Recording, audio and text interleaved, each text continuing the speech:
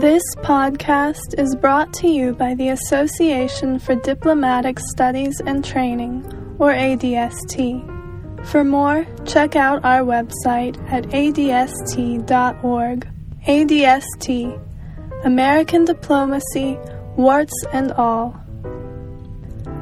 Eileen Malloy served as a U.S. ambassador to Russia in the late 1980s.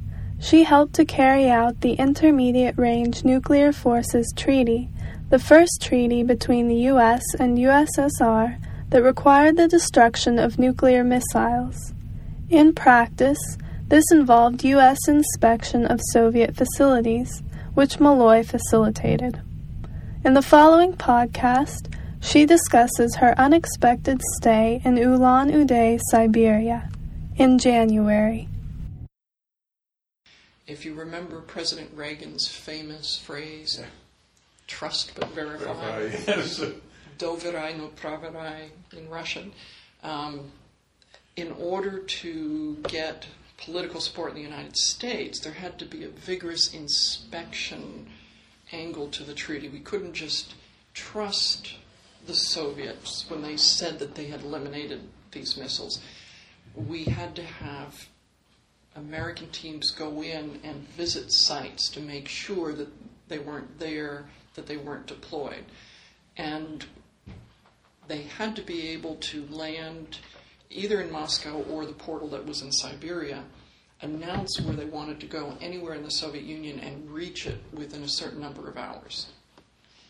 So it was very complex. So we were the ones who translated, met them at the airport, made sure that the U.S. military plane was serviced, just keep the whole thing going. And then whenever there was a dispute, we would conduct negotiations with the Ministry of Foreign Affairs. But it was all virgin terrain. Nobody had ever done this before, so we were making it up as we went along. The flights in and out would come into two sites. Moscow was one, and then in the Siberian town of Ulan-Ude, which is just above the Mongolian border, was the eastern portal. And flights would come from Yokota Air Force Base in Japan and land there. The logic was that you had to be able to reach whatever site we said we wanted to inspect within a certain number of hours, and it couldn't be done if you just used Moscow. So running and maintaining that site in Ulan-Ude was a huge challenge. We mentioned that Jane Miller Floyd, her husband, 2 and eventually 3 children, ran that site. They were, family Robinson out there in the middle of nowhere and had a great time. But when they had their 3rd child and we needed to bring them back to Moscow because we didn't feel comfortable having an infant out in some place where we had no control over a medical situation.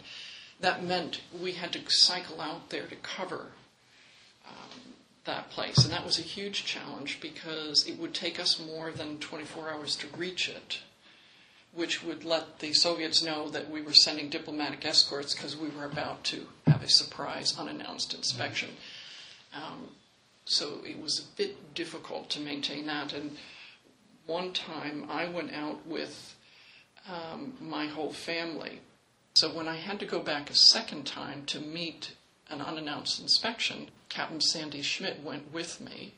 And the 2 of us, because the Floyd family has now left, were responsible for all the diplomatic escort duties, which involved getting up an hour before we had to go to the airport to try and thaw out the Jeep, which was frozen solid because it's minus 30 degrees in Siberia, in the garage, and you have to do all these complex things to even get the Soviet Jeep running, get ourselves out to the airport, see off the team to their inspection site, hand them over to their Soviet handlers, and then we were done for 2 days, or so we thought. And the Air Force plane came trundling in over the horizon, these enormous, I think, C-130s, the big transport planes. Yeah. And it is so cold, and the runway's in such bad condition that when it lands, it breaks a strut. So we get the team sent off, and we start to figure out what to do with the plane. And as fast as we can try and get it repaired, the plane starts to freeze. There's no hangars. It's totally out in the open in Siberia. And every system on the plane that has any kind of fluid starts to freeze and break. And so they realize the only thing they can do is just drain everything before it and leave it there. And we had to order another plane out of Yokota. And it would take 2 days to get there with a repair crew. And Sandy and I, though we both speak Russian, this is very difficult because my Foreign Service language instruction does not include aeronautical engineering terms and everything. So we spend 2 days standing unprotected on a tarmac in Siberia trying to help with this. And I end up with frostbite across my cheeks. And there's some great pictures of us desperately trying to keep warm in all this. And we actually got to be pretty good buddies with the airport people throughout all of this. But the thing that I was most pleased with is the crew of the plane. Of course, that's nothing to do. I mean, they don't know how to repair a plane. And they're trapped there for 2 days, unexpectedly. So we feed them, we make arrangements for them to get hotel rooms. And there's nothing much going on, so they want to go for a walk. And they hadn't planned to even get off the plane, so they don't have gear, parkas, or stuff to walk around. What they're wearing are these high-altitude suits developed by the Air Force, where basically you plug in a hot air tube and it blows up like the Michelin Man, only not quite like that much. But it's that hot air that keeps you warm. But it's quite an odd sight. So we are walking around town with this gaggle of ETs in these big suits, and they're all, tall. And there's a winter ice festival going on with, it seemed like the whole town out building ice castles and sliding down these enormous runs of ice on rugs and stuff. And so the flight crew gets into it and starts playing with people. And they had a great time. And I think that little interaction did more for Soviet-American relations than anything else, because they actually got to talk to people. People could see that they weren't monsters. And it was a really hard 2 days, but it was interesting. The replacement plane arrived and fixed the original plane. The replacement plane took off, went back to Yokota, and right at that moment the team returned, having done their inspection. They're oblivious to the fact that this plane has been trapped there the whole time. They board the plane, and they're disgruntled that the meals they ordered are not there. Of course, they don't recognize that the plane's been there the whole time. And then the challenge is to get the plane off the ground, because it now has 2 days of ice and snow on it. And there's no de-icing capacity. They brought out a truck and a man with a hand pump and a garden hose who was trying to spray. And of course, by the time he got one wing done, the previous wing was frozen. So the pilot decides to do it the old-fashioned way. And because they had to bring in English-speaking air traffic controllers when they knew a flight was coming, but they weren't normally there was no English-speaking air traffic controller. So we couldn't communicate what this pilot was going to do. So he just said, "Tell him I'm leaving." So he turned out, went to the end of the runway, gunned his engines, still completely covered with ice and snow, roared all the way to the end of the runway and hit his brakes so that everything on it would fly off and clear himself of ice and snow. Well, of course, the Soviets then thought he had crashed and started roaring out to the end of the runway with all the rescue equipment. And he just turns around, now going totally in the wrong direction from the air traffic controller, takes off that way.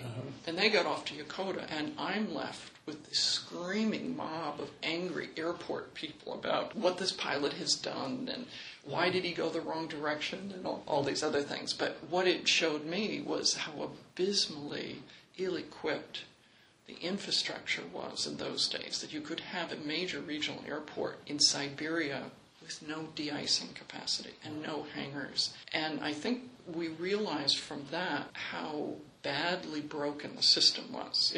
For me, it was the beginning of seeing behind that facade of the super adversary to what was really there. We then finally were going to get to go home 3 days late to Moscow, so Captain Schmidt and I packed up, went to the airport to board an Aeroflot flight back to Moscow. And we were so relieved to be going home when we got on this plane and went roaring down the runway, and right as we were about to lift off, one of the tires exploded. And the plane, the pilot managed to save it. We were this close from crashing and burning there. And we were rather shaken up by that. And so now we're left with no accommodation, no flights until the next day. It's totally stranded, and everyone else on the plane just goes into the terminal, lies down on the floor to go to sleep. But we being, evil foreign diplomats, they don't want to leave us running loose for the night.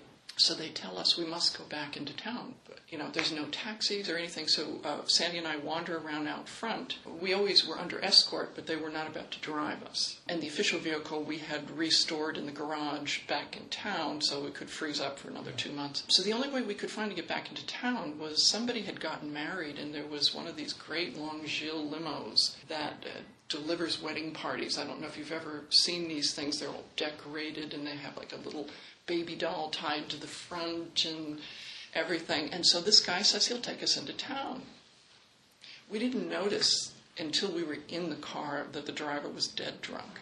So here we are roaring back into town, rolling around the back of this Gilles with this guy who's just going all over the road. And having just survived almost a plane crash, we thought we wouldn't make it into town. But we did. And he didn't even want to be paid. And at that point, Sandy and I thought, well, nothing can get us now. We're just can't be harmed by anything. And the little ladies at the pensionaire where we had our operations agreed to let us go back into our room, even though we didn't have official Soviet reservations. And the next morning we got up, went back to the airport, got on a plane, and finally got home to Moscow.